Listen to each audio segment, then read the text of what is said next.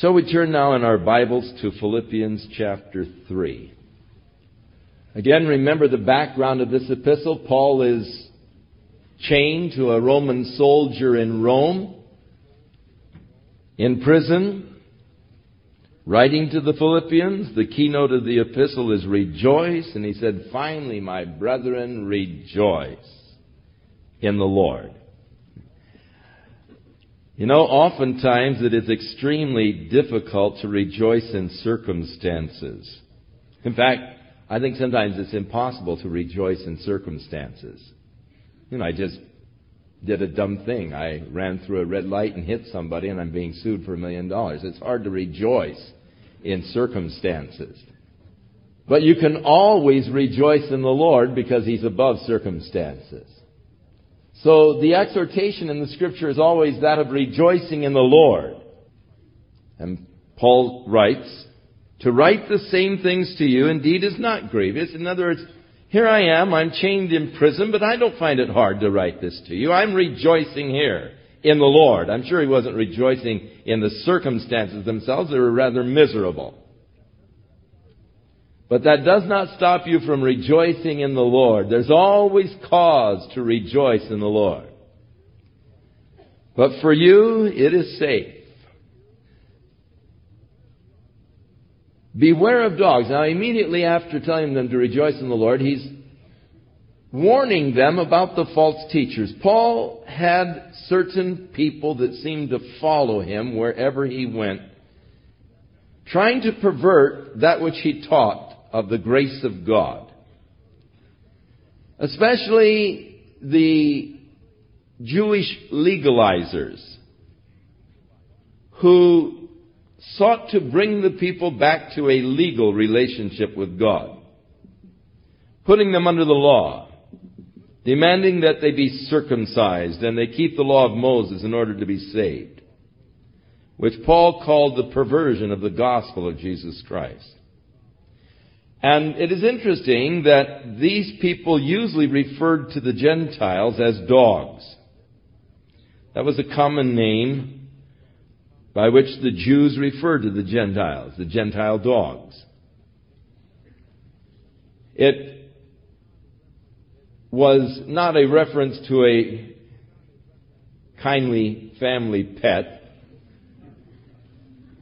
but it was a reference to those mean, wild dogs that roamed Israel, barking and snapping at everybody and belonging to nobody.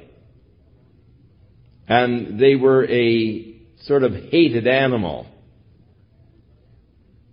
And thus the name dog, the Jews began to apply to the Gentiles. It is interesting that Paul turns it around and uses it of those teachers that would seek to put the believers back under the law. Beware of dogs. Beware of evil workers. Beware of the concision. The word concision comes from a Greek word which means mutilators. Paul is talking about their demands that the Gentiles be circumcised to be saved. And then he uses a contrasting Greek word, and it is a play on Greek words. If you read it in Greek, you can pick up on the play on words. Beware of the concision, for we are of the circumcision, which worship God in the Spirit. Paul was constantly emphasizing that the physical rites had no value except there be a corresponding spiritual experience. That the circumcision of the flesh accounted for nothing. What God was interested in is that my heart was circumcised, that I had a heart after the Spirit and not after the flesh. And though I may have a fleshly right, if my heart was after the things of the flesh, then what happened to me physically has no bearing upon my relationship with God at all. The same can be said of any of the other rites that we have within the church. The rite of water baptism is really not a physical rite, but a spiritual experience. It's not the physical experience that saves. It's the spiritual, the death to the old nature and the old man in my heart, the reckoning of myself to be dead and living that new life in the resurrected Lord. And so Paul says, beware of those who would mutilate your body, for we are of those who are circumcised in the Spirit. We worship God in the Spirit. Jesus said, God is a Spirit. They that worship Him must worship Him in spirit and in truth. We worship God in the Spirit. We rejoice in Christ Jesus. And that is in the glorious liberty that we have in Christ Jesus. That relationship that we can now have with God apart from the law. And we have no confidence in the flesh. Now, Paul said in his Roman epistle, I know in me, that is in my flesh, there dwells no good thing. I have no confidence in the flesh. Now, Paul said if anyone might have something to boast in the flesh, I am the one who would. Circumcised the 8th day of the stock of Israel, the tribe of Benjamin, a Hebrew of the Hebrews, as touching the law of Pharisee, concerning zeal persecuting the church, touching the righteousness which is in the law, blameless. Hey, this is a pretty good pedigree. I mean, if you can be saved by works, if you can be saved by your own efforts, if you can be saved by keeping the law, then Paul said, hey, I'm ahead of the pack. I more than anybody else. I had everything going for me as far as righteousness from the law. You remember Jesus in the Sermon on the Mount, chapter 5 of Matthew said, except your righteousness exceeds that of the scribes and the Pharisees, you shall in no wise enter the kingdom of heaven. Now, Paul was a classic example of what Jesus was referring to. As far as the righteousness of the scribes and Pharisees, Paul had it. He had done everything that he was supposed to do according to the law to be righteous. In fact, he had gone beyond. He was a Pharisee. He persecuted the church as far as his zeal, and according to the righteousness that is in the law, he was blameless. But still, that is not enough to bring a man an entrance into the kingdom of heaven. Now, here they were going around and trying to tell the Gentile believers that you had to keep the law to be righteous. Paul said, no, I came out of that. I had it made as far as the law is concerned. But then this monumental statement. But what things were gained to me, those I counted loss for Christ. All of this background that put me in a high standing as far as the law is concerned, I counted loss for Christ. Yea, doubtless. And I count all things but loss for the excellency of the knowledge of Christ Jesus my Lord. Paul the Apostle was on his way to Damascus to persecute the church. He had papers from the high priest that empowered him to throw in prison those who believed in Jesus Christ. And as he headed out towards Damascus, he was going out with threatenings of murder against the believers. But while he was on his way, just before arriving in Damascus, about noontime, there came a light from heaven brighter than the noonday sun.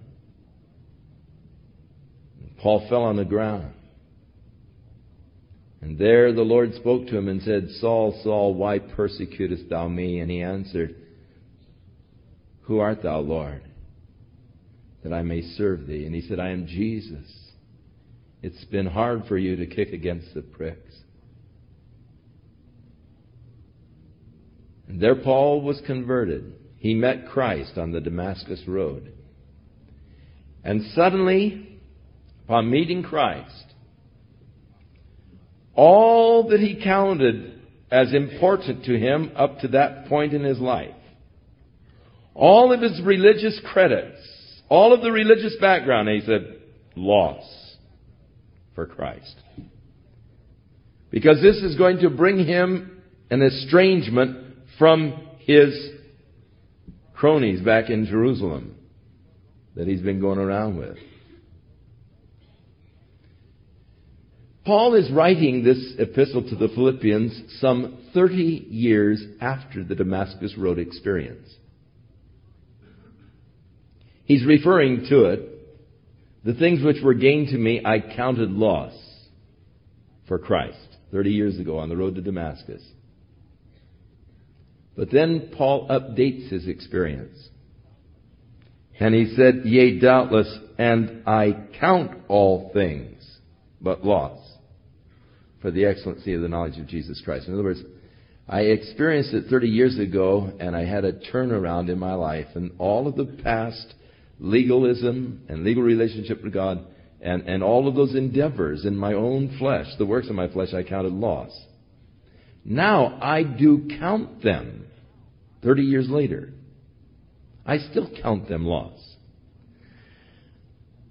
A lot of people testify of an experience that they had in Christ years ago. Oh, I had such a glorious experience. The Lord met me in such a powerful way. And I just dedicated my life completely to the Lord. I was so moved, I was so touched by the Spirit of God upon my life. But unfortunately, since then, a lot of those things that they counted loss at that point, they've picked back up. So that they're encumbered again. You see, past experience is only valid if it is translated into the present. If the past experience has not been translated into the present, then it really has no value at all. There's really no value to saying, I counted those things lost for Christ 30 years ago, if in the meantime I've picked them back up and I'm encumbered with them again. Always, we must be able to translate the past experience into the present relationship if it is to be a valid experience at all. Otherwise, the experience is invalidated. I really am not so interested in what happened to you 30 years ago, 20 years ago, 10 years ago. I'm interested in what is your relationship tonight with the Lord. That's what's important.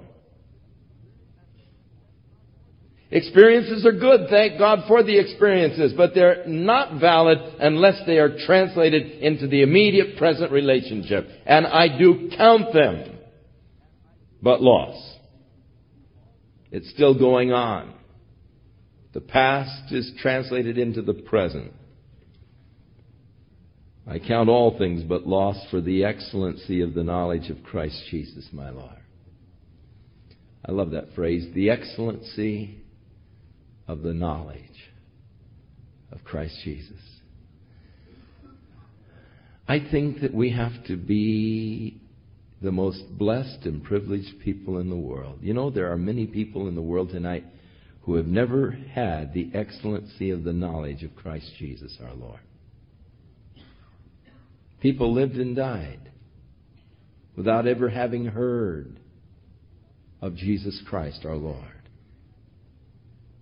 Not only do we have the excellence of the knowledge of Jesus Christ, but we have the privilege of gathering together and studying the Word of God together. What some people wouldn't give for the opportunity of gathering with us. He said, For whom I have suffered the loss of all things. Indeed, Paul did. He was totally, completely ostracized by those who were once his compatriots, those whom he once shared with. When he received Jesus Christ, as far as they were concerned, he was dead. He no longer existed. But he said, those things which were so important to me, those things for which I lived, I do count them but refuse, that I may win Christ and be found in Him, not having my own righteousness which is of the law, but that which is through the faith of Christ, the righteousness which is of God by faith. Now, Paul had excelled in the righteousness in the law. He said he was blameless. But he said he cast that over for the knowledge of Jesus Christ. He counts all of the works of the past just wasted effort, refuse. My desire is to know Him and be found in Him. Not having my own righteousness, my works through the law, but now the righteousness which is of God by faith. That righteousness which is imputed to those who believe. That righteousness that Abraham had when God imputed his faith for righteousness. Now, I can endeavor to be righteous before God by my own works and efforts. I must first of all set the standard. What constitutes righteousness? What is right and what is wrong? And having determined then what is right and what is wrong, I may then seek to always do that which is right. Work hard at doing that which is right. And at best, I can develop a self-righteousness. The effect of it usually on the individual who has attained such a thing. I keep the rules. I never do anything wrong. I always do what's good. I'm a doobie, and just living by these righteous standards. The effect upon the individual is usually pride and the developing of a judgmental attitude. As the Pharisee who went in before the Lord and said, Father, I thank you that I'm not as other men. I'm not an extortioner. And the other things. God, I thank you I'm so good. That pride and self-righteousness. But then worse than that, this judgmental spirit, because suddenly, you see, I'm on a little spiritual pinnacle, and I can begin now to judge everybody else who doesn't live by the same standards of holiness by which I live. How can they say they're a child of God? How can they say, and here I am in my little pompous righteous throne, judging everybody else who isn't living by my standards? It can be a very dangerous thing. On the other hand, I can recognize that I have a problem with sin, with myself, with my flesh. I can be honest with myself. When I've been upset, because that is against my rules, never be upset, and so I am upset, I have to lie to myself and say, well, I really wasn't upset. I was just indignant. And you can become a phony because, you set your own standards. You live by your own rules. But when I take the righteousness which is by Christ, it's an honest life. I can say, hey, I'm not perfect, but I believe in Jesus Christ with all my heart. He's my Savior. He's my Lord. And God then imputes to me, or accounts to me, righteousness. On my account, God writes, righteous. Now, the problem of being righteous by my efforts and by my works I may be doing great. I may have lived all of my life up to this point by the rules. Never violated. Sailing along in good shape, and there is across my name righteous. But tomorrow some nut pulls in front of me on the freeway and then pokes and traps me. And I may shake my fist and honk my horn and say, "Get off the road, you fool," and all of my good record down the tube, and the righteous is erased. Blew it. Oh, what a shame. Here my entire life, I've never done anything wrong. Been going by the rules up till now. You see, there would be no security in that kind of righteousness at all. At any moment I could lose it. But not the righteousness which God has accounted to me through my faith in Jesus Christ. Because I may blow my horn and shake my fist,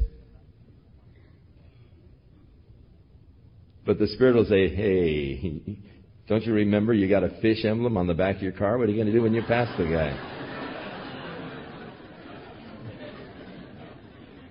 And I may pull over to the side of the freeway and decide not to pass him so that I won't be a bad witness, And bow my head and say, "God, I'm sorry. That isn't a real representative of you. Forgive me, Lord." And you see, the angel doesn't have to erase the righteous and then rewrite it or whatever. It just stays there. It's a righteousness through faith in Christ. My faith in Jesus doesn't waver. My actions, they may, but not my faith in Him. And the righteousness is accounted to me by my faith in Him. And so, it's an established righteousness. No wonder Paul opted for the new righteousness. Though he had, done pretty good up to this point. Don't know what's going to happen tomorrow. So, hey, I'll jump this ship and get on this one. And I'll gladly throw overboard the old life with the struggle and the effort in my flesh in order to live this new life after the Spirit. Believing and trusting in Jesus Christ to do for me what I really can't do for myself. And to be found in Him. Not having my own righteousness, which is of the law, but the righteousness which is of God through faith.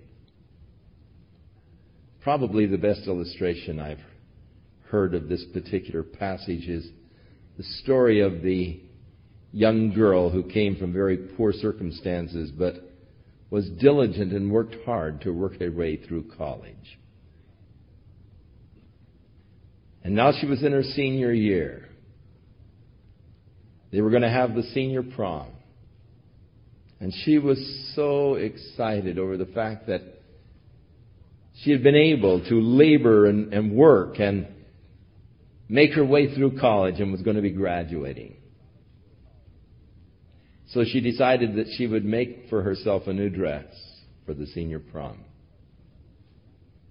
Now, because she had spent all of her money on tuition and just getting by on her books and everything else, she really didn't have much money. She couldn't buy a dress, but she really didn't have much money to buy very good material. But she went down to the dime store and picked out the best that she could afford, bought a Simplicity pattern, and laid the thing out, carefully cut it out, but she really had never sewn anything before. And so, the trial and error method, the redoing of a lot of the seams and all, and the hem wasn't really straight, but it was a good effort. She gave it her best. It was surely the best that she could do. And so she put it on and she walked out in the dorm to where the other girls were, and she said, "Look, girls, this is my new dress for the prom. I made it myself." And they were kind to her. They said, "Oh, that's nice." But they did notice the imperfections in it and did feel rather sorry for her.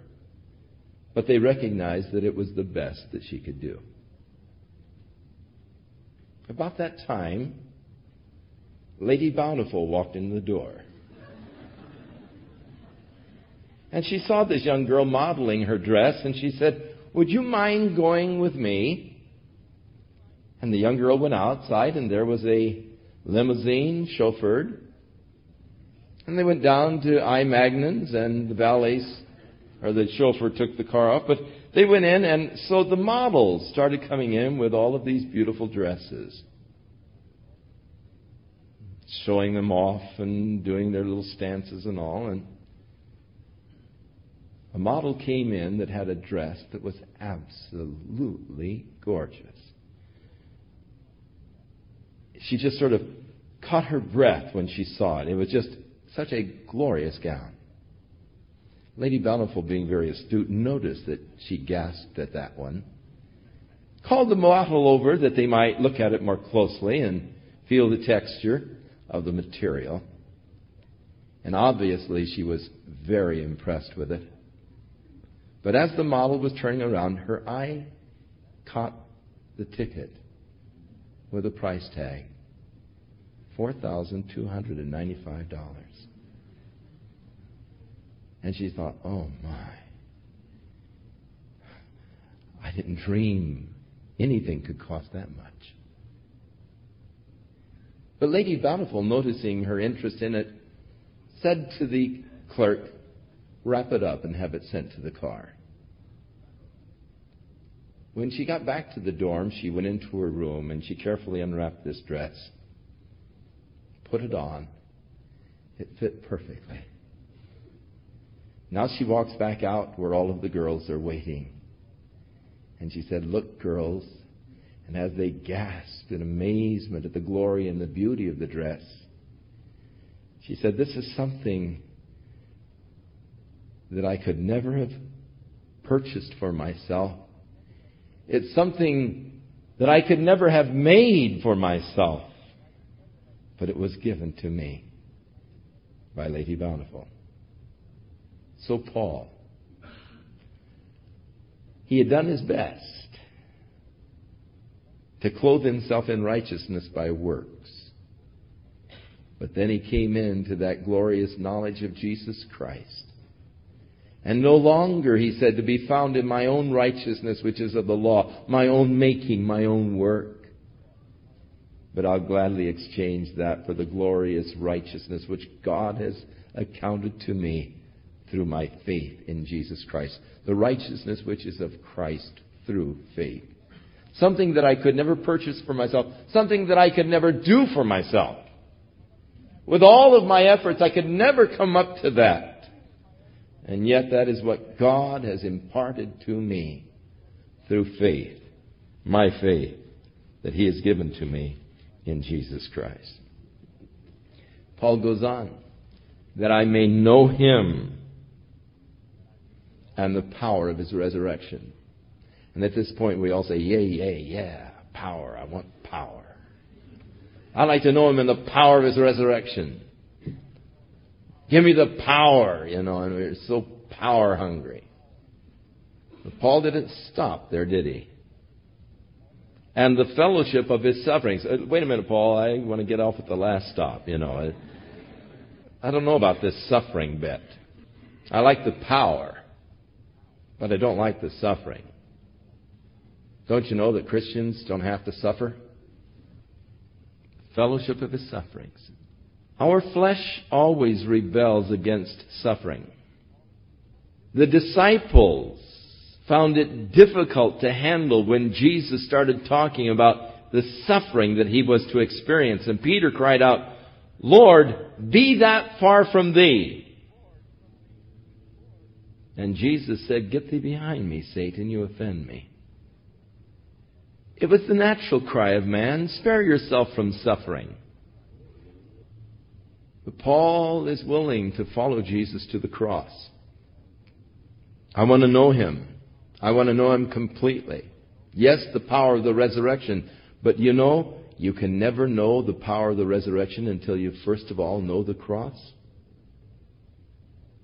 Jesus wasn't resurrected until He first went to the cross. The resurrected life always follows the crucified life. The power of the resurrection follows the fellowship of the suffering and the cross. And so, yes, I want to know the power of the resurrection, but if I'm to experience that, I've got to first of all experience the fellowship of the suffering, the death on the cross, the death to my old self, my old nature. Being made conformable unto His death, if by any means I might attain to the resurrection of the dead. But how can you attain the resurrection of the dead unless you first of all died? You see, Jesus could not experience the power of the resurrection until the cross. The cross was essential and necessary for Him to experience the power of the resurrection. So it is true with us. I am crucified with Christ. Now I can experience the power of the resurrected life. And many people have never experienced the power of the resurrected life because they have shied away from the fellowship of the suffering and of the crucified with Christ's life. I want to hang on to the flesh. I don't want to see it nailed to the cross. I want to hold on to the things of the flesh. But you'll never know the life of the resurrected Christ until you've experienced the fellowship of the sufferings. Not, or if by any means I might attain to the resurrection of the dead, not as though I'd already attained. Either were already perfect. It's sort of sad that so many people seem to feel that they have attained or they've achieved in their spiritual walk. And they sort of sit on little pedestals, little ivory towers. I've attained, I've achieved, here I am, come and I'll teach you. Sit at my feet and learn. But Paul the Apostle said, look, I don't consider that I have attained. I don't look at myself as being perfect. The work of the Lord is not yet complete in me. But I follow after. I'm pursuing in order that I might apprehend that for which also I am apprehended of Christ Jesus. Now, Paul recognized something that is very important for all of us to recognize who have been apprehended by Jesus Christ. When the Lord apprehended us, and you can all look back in your own life to that point where the Lord apprehended you, where He said, I've chosen you and ordained you, that you should be my disciple. And we turn to follow Jesus Christ. Now, when the Lord apprehended us, He had in His mind a plan and a purpose for each of our lives. The Lord knew exactly what He intended for you to do. He had a work for you to fulfill.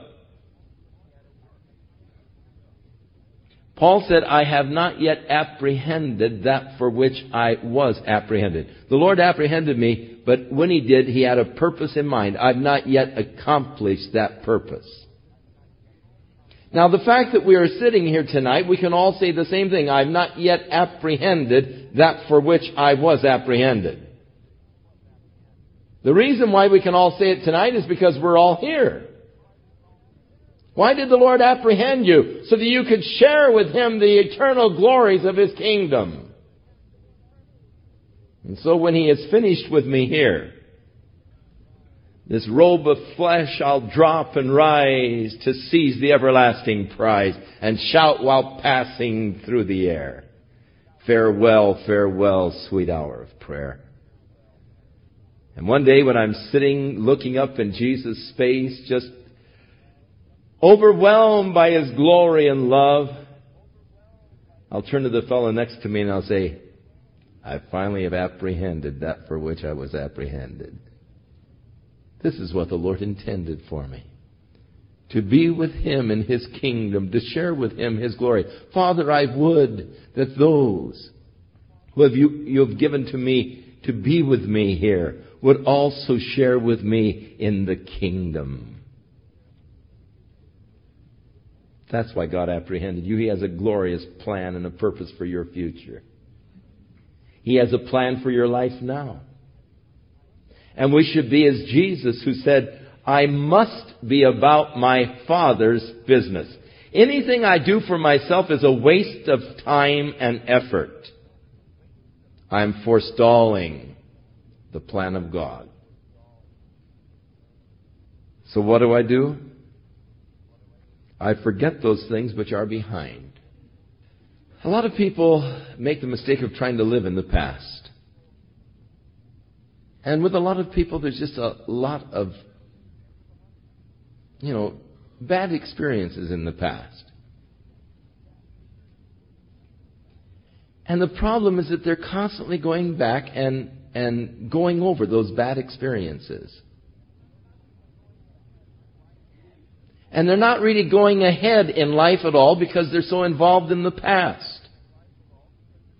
They really did me wrong. I can't get over that. I can't believe what they did to me. I just can't rise above it. I just, and living in the past and being destroyed in the past. They can't go ahead because they're looking backward.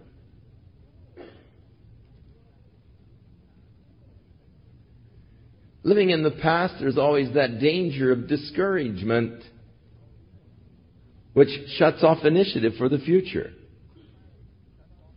The Lord may inspire you to some good work that He wants you to do. Many times the worst thing you can do is share with your friends what the Lord's laid upon your heart to do. Because so many times they say, well, you really can't do that. You see, someone else already tried that and it just doesn't work, and so they go back to the past and they pick up the failures of the past and they're discouraged to try anything in the future. And so looking back to the past, oftentimes we look at our failures and we're discouraged from trying to go on. Hey, I've tried it before. I've tried it for so long. It just doesn't work. I just can't do it. If I could, I would have done it a long time ago. And looking back, I'm discouraged from trying to go ahead. Or on the other hand, a person looks back and glories in their victories of the past, and they are resting on their accolades. It's what I used to be. What I used to do. I hold the record, and my name is on the record books and all. And they're always looking at their past. They're doing nothing now. They're stagnating now. They go to the bars and drink light beer and talk about the touchdowns they used to make, Living in the past glories. Television would cause you to think that that's all retired baseball and football players do, or just hang around the bars drinking light beer, talking about the past. And it's sad when a person is resting in the past, not pressing ahead.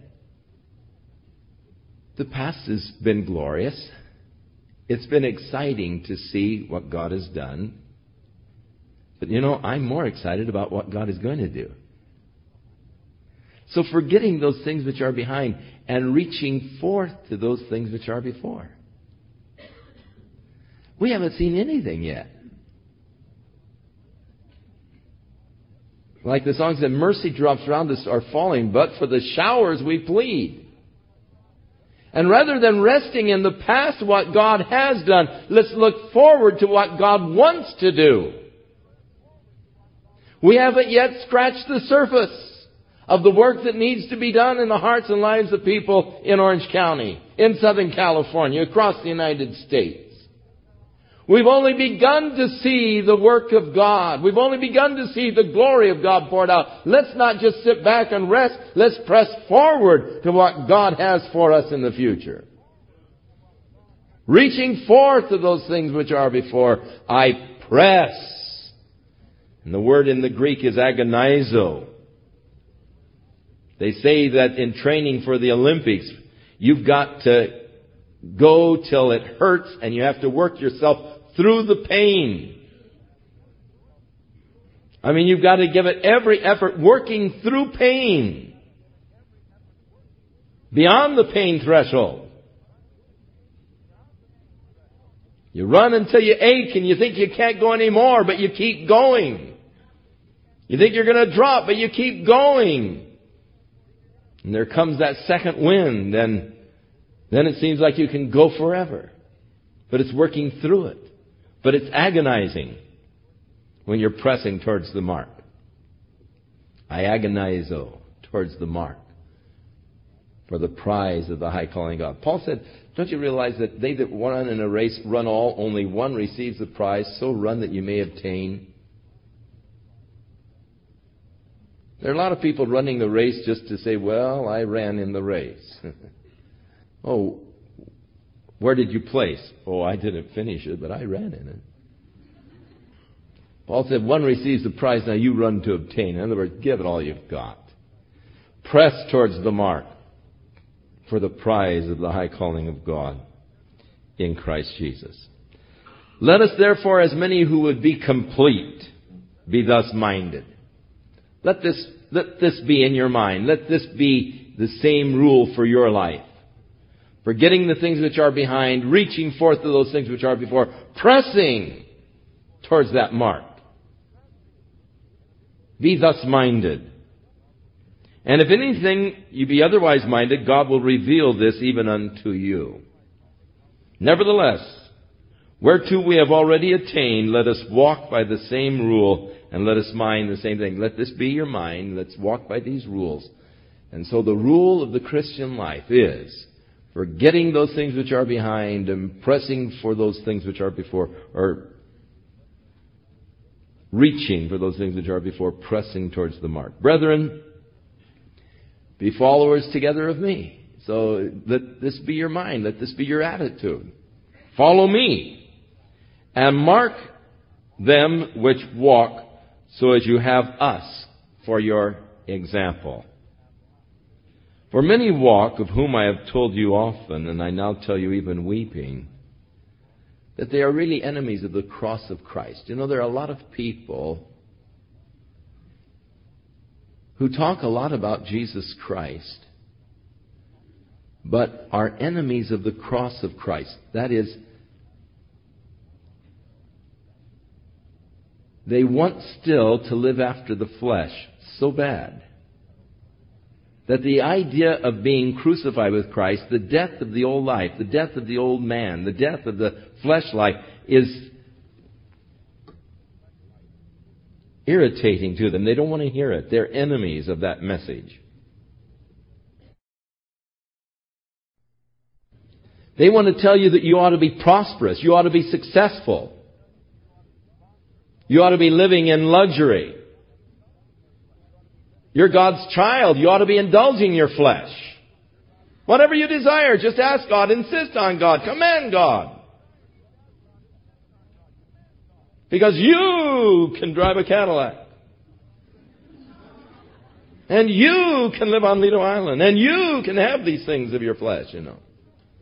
And it's an interesting period in church history where those who are indulging their flesh look upon it as spiritual superiority. You know, if you only had enough faith, you could be jetting across the United States also in your own Learjet, you know. So it's rather tragic, because these people are opposed to the life of sacrifice, self-denial. And yet that's the first step that Jesus said was necessary to be a disciple of His. You've got to deny yourself and take up your cross and follow Him. And Paul said, follow me. You have me as your example. The old life, you know, I counted loss. I want to know Him. I want to know the power of the resurrection, but yet I want to know the fellowship of the sufferings and the cross. So those things which were once gained, those things which were once so important to me, I count it loss, and I forget those things which are behind, because I'm pressing forth for those things which are before. Now follow me as an example. Live by this rule. Because there are those who don't live by this rule. There are those who are living after their flesh. They are enemies to the cross of Christ. Not to Christ himself, but to that aspect of suffering with him, whose end is destruction, whose God is their belly, and whose glory is in their shame, because their minds are always on earthly things. They are out there. There are many of them. In front of people, they can act very holy and sanctified and excited and exhilarated in the things of the Lord. But when they get away from the stage, they can have filthy mouths, they can tell dirty jokes, they're living a two-faced life. They exist, they are there. Paul warns that they are there. They were there in Paul's day, they are there today. They really mind earthly things.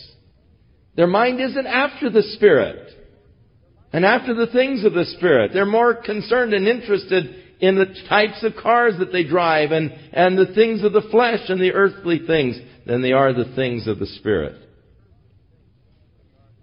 Paul said our citizenship is in heaven, from whence also we look for the Savior, the Lord Jesus Christ, who shall change our vile body, or our body of humiliation, that it may be fashioned like unto his glorious body, according to the working whereby he is able even to subdue all things unto himself. Our citizenship, hey, let's not get, Paul said, too involved in the world. Let your every contact with the world be just as light as possible. Our citizenship isn't here. Abraham and those saints of the Old Testament, the Scripture said, confessed that they were just strangers and pilgrims on this earth. But they were looking for the city which hath foundation, whose maker and builder is God. They were looking for the eternal kingdom of God. They weren't looking for their place. And so they roamed the earth as outcasts, not possessing of the earth. Jesus roamed the earth as an outcast. Didn't seek to possess anything of the earth. Why? Because he was interested in the heavenly kingdom. Our citizenship is in heaven, from whence we look for our Lord and Savior, Jesus Christ, who, when he comes, he's going to change our bodies that they might be fashioned like his own glorious image. Beloved, now are we the sons of God. It doesn't yet appear what we're going to be, but we know when he appears, we're going to be like him, for we shall see him as he is. I'll show you a mystery. We're not going to all sleep, but we're all going to be changed in a moment, in a twinkling of an eye. For this corruption must put on incorruption, and this mortal must put on immortality. And then will be brought to pass the saying, O death, where is thy sting? O grave, where is thy victory? When Jesus Christ comes again, we will each experience a metamorphosis. This robe of flesh I'll drop and rise to reap the everlasting prize. The new body, the building of God not made with hands, the eternal house that God has created for my spirit. And so this body will be changed, and I'll receive a new body like his, fashioned like his glorious image, according to that power of the Spirit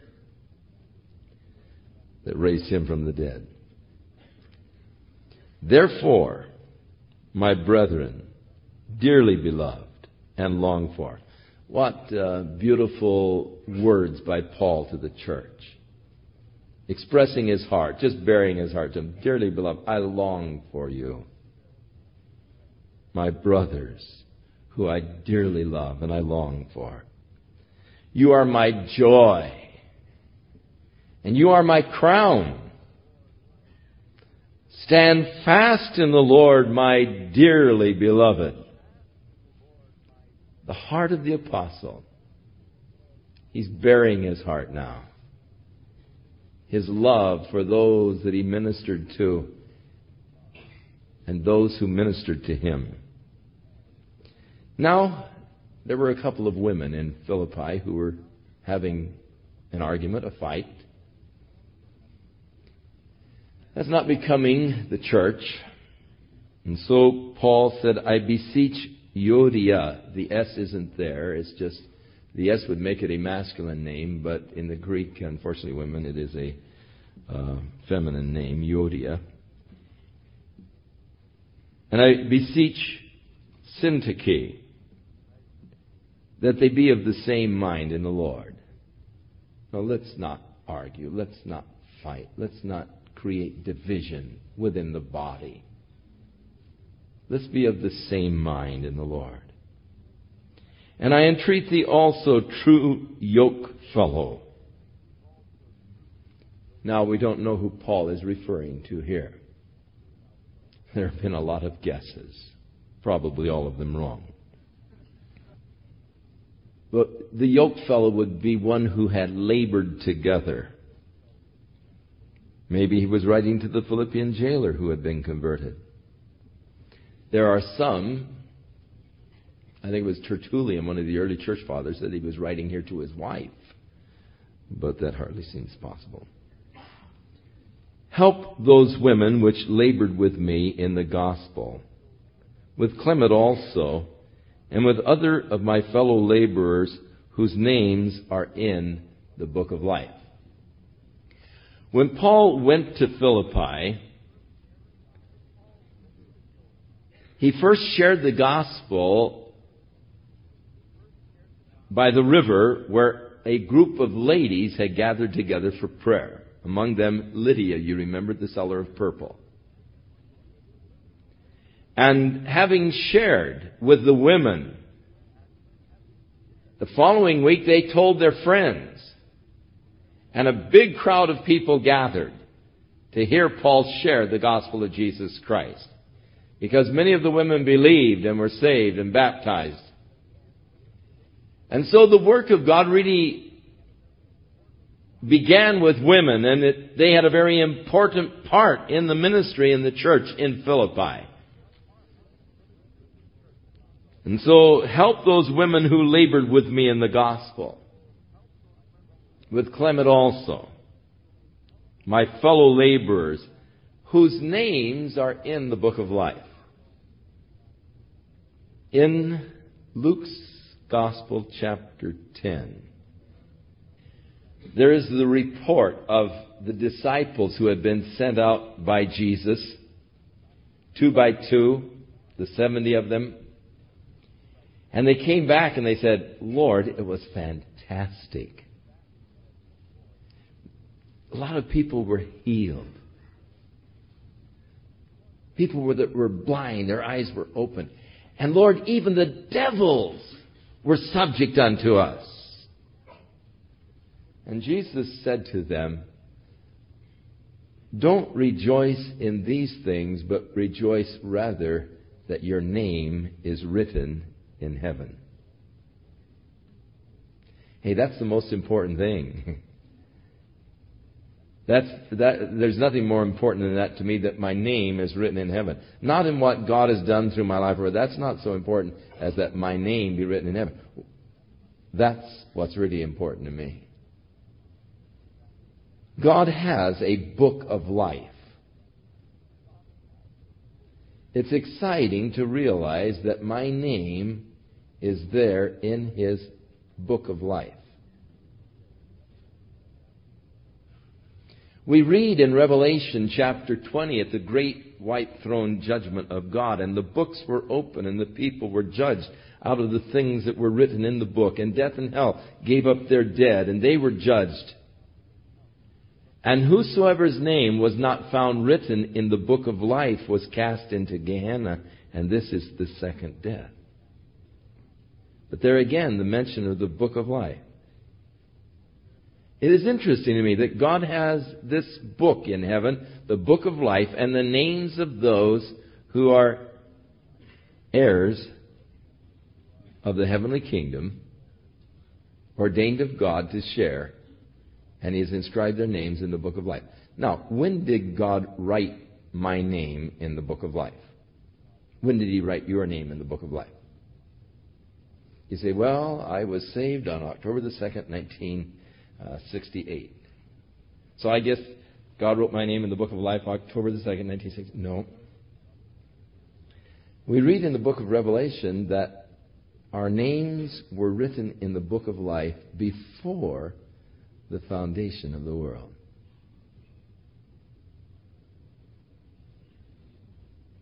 Well, how could He do that? Because He's God. And He's smarter than you are. Because He is omniscient. He knows all things. And if God ever, because He knows all things, He can't learn anything. It's impossible for God to learn anything.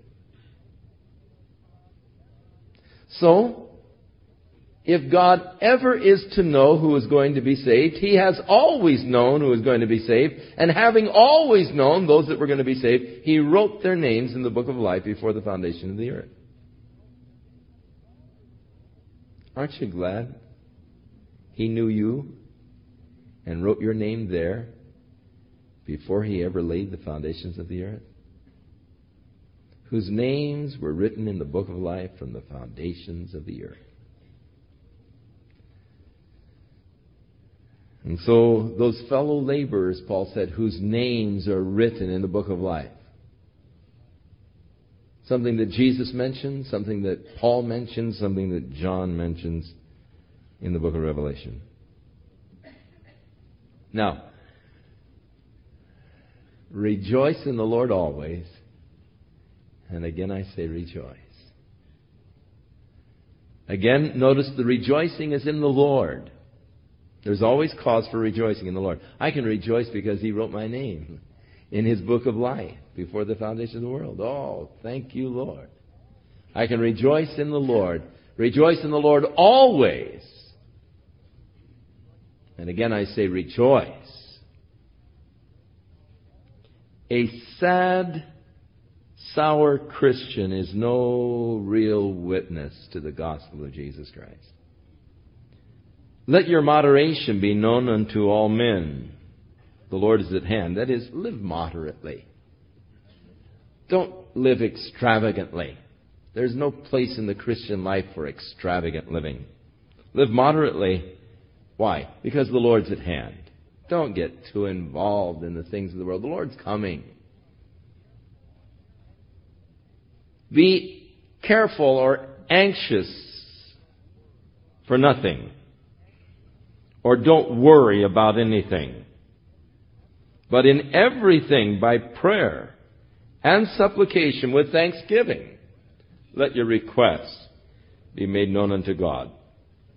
The answer for worry is prayer. Prayer and commitment. Those things that concern me, those things that are prone to cause me to worry, are the very things I need to be praying about. And once I pray about them, I need to just trust God to take care of them. I need to know that once I commit them to God, they're in His hands, and He will work them out for His glory. Now, it may not be for my pleasure. It may not be like I want it to be. But I thank God I'm not in control. I thank God that He is in control of the circumstances that surround me. If I were in control of my life, I could make the worst mess out of my life. thinking that I was just doing what was good. But if you just let a kid go, they'll eat ice cream sundaes and nothing else. And so I would order my life, Make it sweet. Make it delectable. Put hot fudge and whipped cream on top and toasted almonds, I want a bed of roses, Lord. I want to take it easy. But it doesn't always work out that way. Many times there are hardships, there are difficulties. There are things that I don't understand, but my faith is being tested and my faith is being developed because I'm learning to trust in God even when I can't see the way. And though it doesn't fall the way I would like it to fall, I still trust the Lord, and I learn that He has a better plan. Yes, it was tough. Yes, I did hurt. Yes, there was suffering. But the lessons that I learned I wouldn't trade for anything. Because I grew immensely, and my walk and relationship with God has been enhanced by the whole thing. And I count that which I gained in my relationship with Him far more than the struggle that I went through. We used to hear down in the South that song, "Farther along, we'll know all about it. Farther along, we'll understand why. Cheer up, my brother. Live in the sunshine. We'll understand it all by and by." It was written during the Depression years, I think.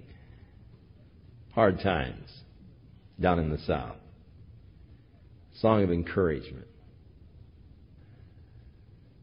They that live godly in Christ Jesus shall suffer persecution. It's not going to be easy, but the Lord is going to be there, and the Lord will give you strength, and the Lord will help you. So, the worries, the concerns, the anxieties, pray about them. Give them over to the Lord. Cast all your cares on Him, because He cares for you. And so with prayer and supplication with thanksgiving, three aspects of prayer. Prayer itself is a very broad term that describes communion with God. Prayer is not a monologue. It's a dialogue.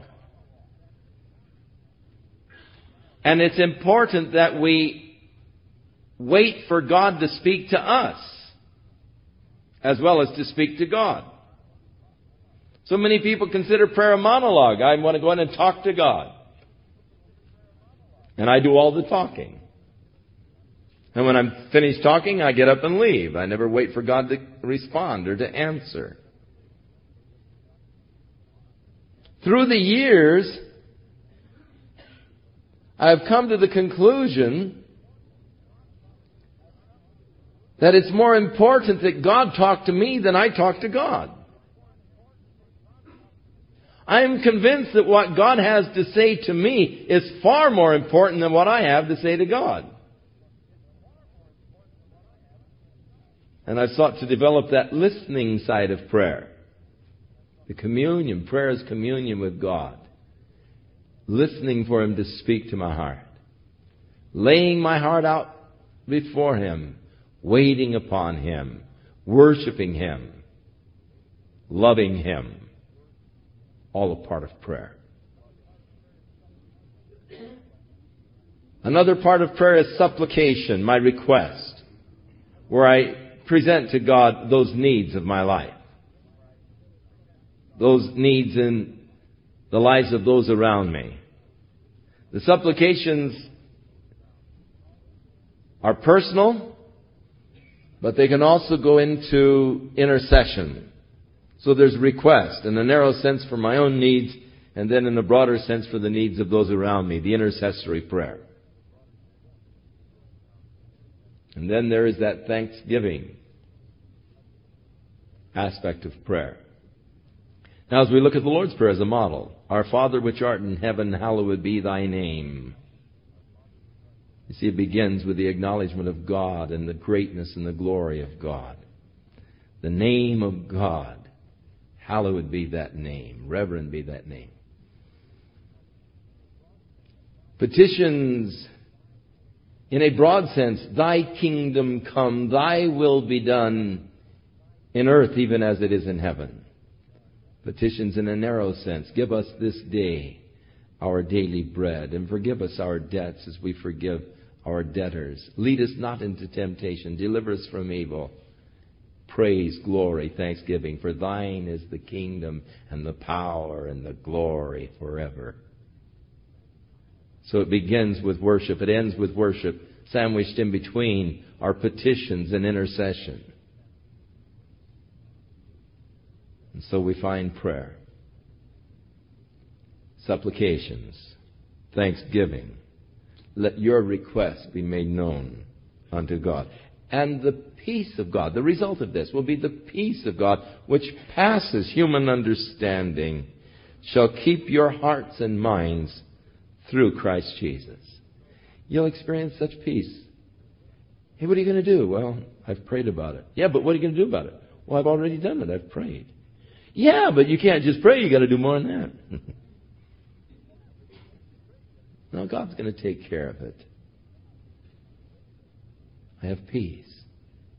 It's in God's hands. I've turned it over to Him. I'm not struggling with it anymore. I'm not wrestling with the issues anymore. I've turned them over to God. And now I'm going to rest in Him. I'm going to have and experience that peace that passes human understanding. Passes your own understanding. You can't understand how that you can feel such peace in the midst of such turmoil. Finally, brethren, whatsoever things are true, whatsoever things are honest, whatsoever things are just, whatsoever things are pure, whatsoever things are lovely, whatsoever things are of good report, if there be any virtue, and if there be any praise, think on these things. That pretty well eliminates television, doesn't it? Of all of the mental pollution that is going out night after night over the major networks, our whole nation is being polluted by the television industry and by the movie industry. I mean, it's leading the nation right down the tubes. Why? Because it's having people think on things that are impure, unholy, filthy, unrighteous, immoral. And those are not the things we need to be thinking on. It's sort of tragic that a lot of people watch TV just before they go to sleep.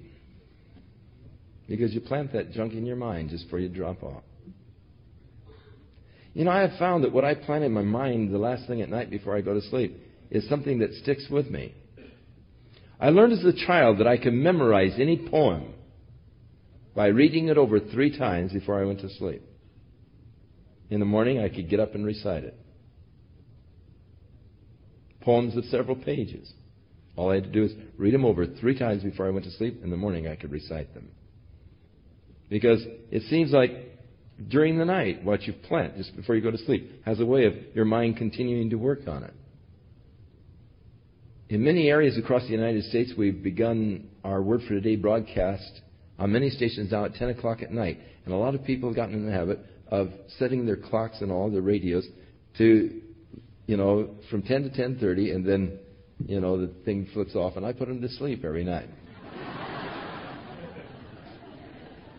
But what a wonderful thing, the last thing at night, to be planting in your mind that which is pure, that which is true, that which is honest, that which is just, that which is lovely, that which is of virtue and good report.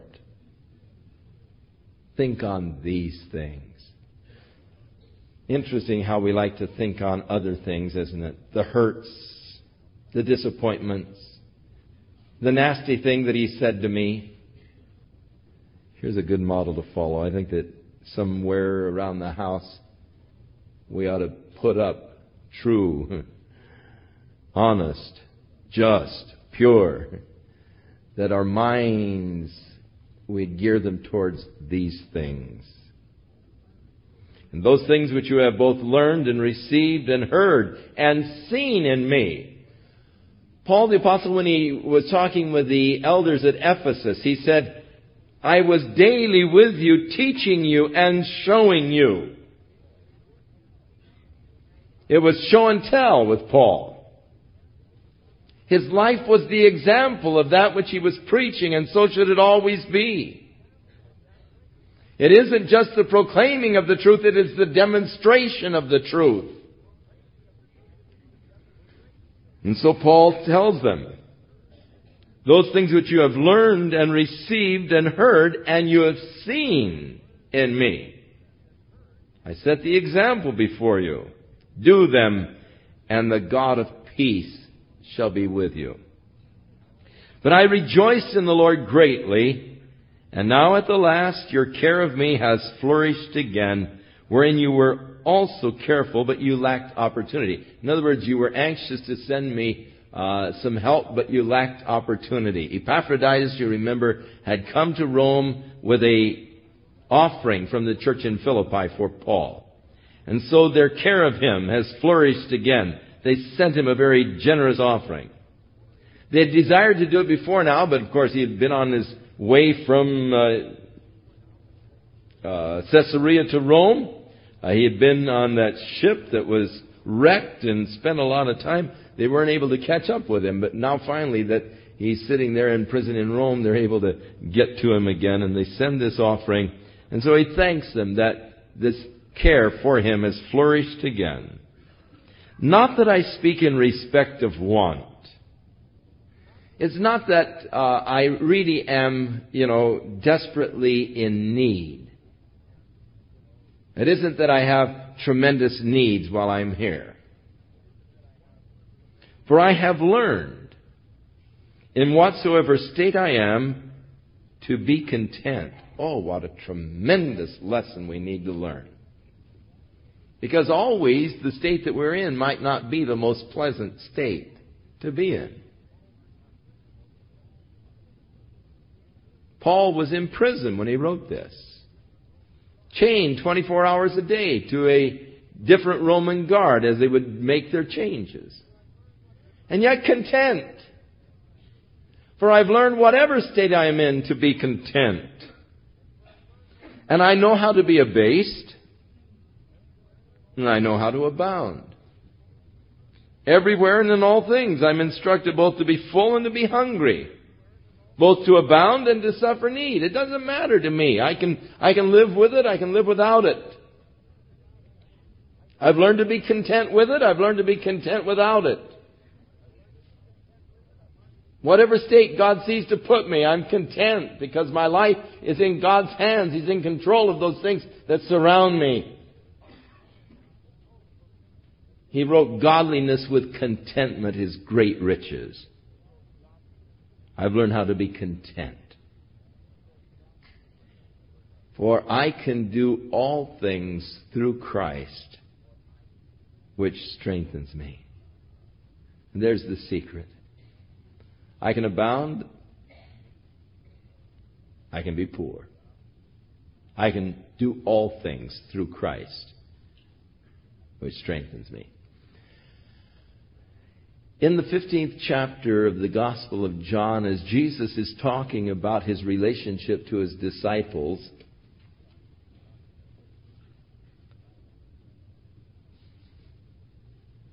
he said unto them, I am the vine, ye are the branches. My Father is the husbandman. Every branch in me that bears fruit, he washes it, that it might bring forth more fruit. Now you are clean through the word which I have spoken unto you. Abide in me, and let my words abide in you. As the branch cannot bear fruit of itself, except it abide in the vine, neither more can ye, except ye abide in me. For without me you can do nothing. Do you believe that? I didn't for a long time. The Lord had to prove that to me. I thought there was something I could do worthwhile in my flesh. And I tried so long to offer to God the sacrifice of my flesh, But one day, after years of struggle, I came to the truth of the statement of Christ and realized the truth of it. Apart from Him, I could do nothing. But thank God, in the same day, I also learned the truth that I can do all things through Christ who strengthens me. And so rather than being all wiped out because I can't do anything in myself, I rejoice because of what I can do in Him. I can do all things through Christ. Those are two verses that I count extremely important in my own experience. Vitally important. To learn those two verses is vital to Christian growth. Apart from me, you can do nothing, Jesus said. But Paul said, I can do all things through Christ who strengthens me. Notwithstanding, you've done well in that you communicated to my needs. Now you Philippians know also that in the beginning of the gospel, when I departed from Macedonia, and Philippi was in the area of Macedonia, no church communicated with me as concerning giving and receiving, but you only. When I left you, you were the only church. Now there was the church of Thessalonica that Paul established, the church of Berea, they didn't do anything for him. The only church that really sought to help Paul and support that ministry was the church of Philippi. For even in Thessalonica, when I was there, you sent to take care of my needs. Not because I desire a gift, but I desire fruit, that it may abound to your account. I love that. Paul is thanking them for what they sent. Not because I desire a gift. I desire that fruit might abound to your account. Now, God has a very interesting bookkeeping system. And in God's bookkeeping system, your investments that you make in the kingdom of God bring fruit to your account. Jesus said, don't lay up for yourself treasures on earth where moth and rust can corrupt and decay and thieves can break through and steal. But lay up for yourself treasures in heaven where these things cannot happen. For where your treasure is, there will your heart be also. God accounts to the person who supports the missionary the fruit that comes from the missionary's service. How can they hear without a preacher? How can they preach except they be sent? So those that send share equally in the fruit of the ministry of those who go. That is why in supporting a ministry, I want to be very careful what ministry I support. I want to make sure that it is an effective ministry doing a good work for God, because there's a lot of charlatans out there that are padding their own pockets and not really doing a real service for God. We were in Goroka, New Guinea, a beautiful place. Sort of an idyllic place to live. Weather is perfect year-round, and just up in the highlands of New Guinea, just beautiful, beautiful streams, beautiful forest. Beautiful place to live. And as they were taking us through there, they said, there's just a lot of paper missionaries here. And I said, paper missionaries, what do you mean? And he said, there are a lot of people who have retired here in Goroka who get their support by writing letters to people in the United States and Australia and England, sharing with them their ministry here among the New Guinea people. And what they do is they get in their Land Rovers and they go out to the villages and they pass out candy to the children. And they'll take pictures of the children reaching out for candy. And then they will send these pictures and letters back to the people and say, you know, the children are reaching out for the New Testaments that we're passing out in the villages and all. And look at how, you know, all of the children and all, what a tremendous response. And God's doing a glorious work and all. And people are supporting them. Yet they're just retired. They don't do anything but go out to the village once a month to take pictures of kids getting candy.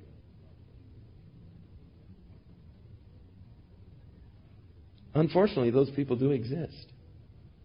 Frauds. Charlatans. They'll have to answer to God. The World Council of Churches uses a portion of their funds to support terrorist groups in Africa, supporting the PLO and their terrorism program. A lot of missionaries were killed in Zimbabwe by the terrorists. Missionary children by the dollars given in the churches that have a part in the National Council of Churches and World Council of Churches. I wouldn't give a dime to any church that's affiliated with the World Council of Churches, knowing that a portion of that dime would be going to support the World Council of Churches. I don't want to be giving money to terrorists in Africa who are murdering missionaries and their families. Nor would I want to be supporting Angela Davis's defense, which received a generous contribution from the National Council of Churches. Careful where you invest. Paul said that fruit might abound to your account. Well, there's some kind of fruit that I really don't want to my account. And thus I don't want to invest in that. I want to know that there is a valid, legitimate work being done and that it is a fruit-bearing work, that fruit might abound. I want to support that kind of work. And so Paul said, not that I desire a gift. I desire that fruit might abound to your account. But I have everything. I have all. I have all. I abound. Got plenty. What a beautiful thing to say. Even though you're broke, I have all. I abound. Why? Because I have Jesus. That's enough. I'm full, having received from Epaphroditus the things that you sent, an odor of sweet smell, probably some cologne, I guess, a sacrifice acceptable and well-pleasing unto God. But my God shall supply all of your need according to His riches in glory by Christ Jesus. Isn't that a glorious promise? Take hold of it tonight. My God shall supply all of your need according to His riches in glory in Christ Jesus. Now, who can measure that kind of riches? If God spared not His own Son, but delivered Him up for us all, how much more then shall He not freely give us all things? Now unto God and our Father be glory forever and ever. Amen. Greet every saint in Christ Jesus. The brethren which are with me greet you. All of the saints salute you, chiefly those that are of Caesar's household. As Paul was chained to the Roman guard, those were Caesar's guards, and so many of Caesar's household send their greetings through Paul, who had received Christ because of Paul's imprisonment there. The grace of our Lord Jesus Christ be with you all. Amen. Beautiful, beautiful epistle to the Philippians. And now, the glorious epistle to the Colossians. Next week, the first two chapters, the preeminence of Jesus Christ. Oh, this one just lifts you into glory as we behold Jesus Christ our Lord, and we see the preeminence that God has given unto Him. The preeminence of Christ, the book of Colossians, one that will enrich us so completely as we study it together. And now may God cause you to abound in love and in your walk in the Spirit. And may indeed you find the promise to be true, as God supplies all of your need, spiritual, financial, physical, according to His riches in glory by Christ Jesus our Lord. God bless and keep you and give you a beautiful week. In Jesus' name.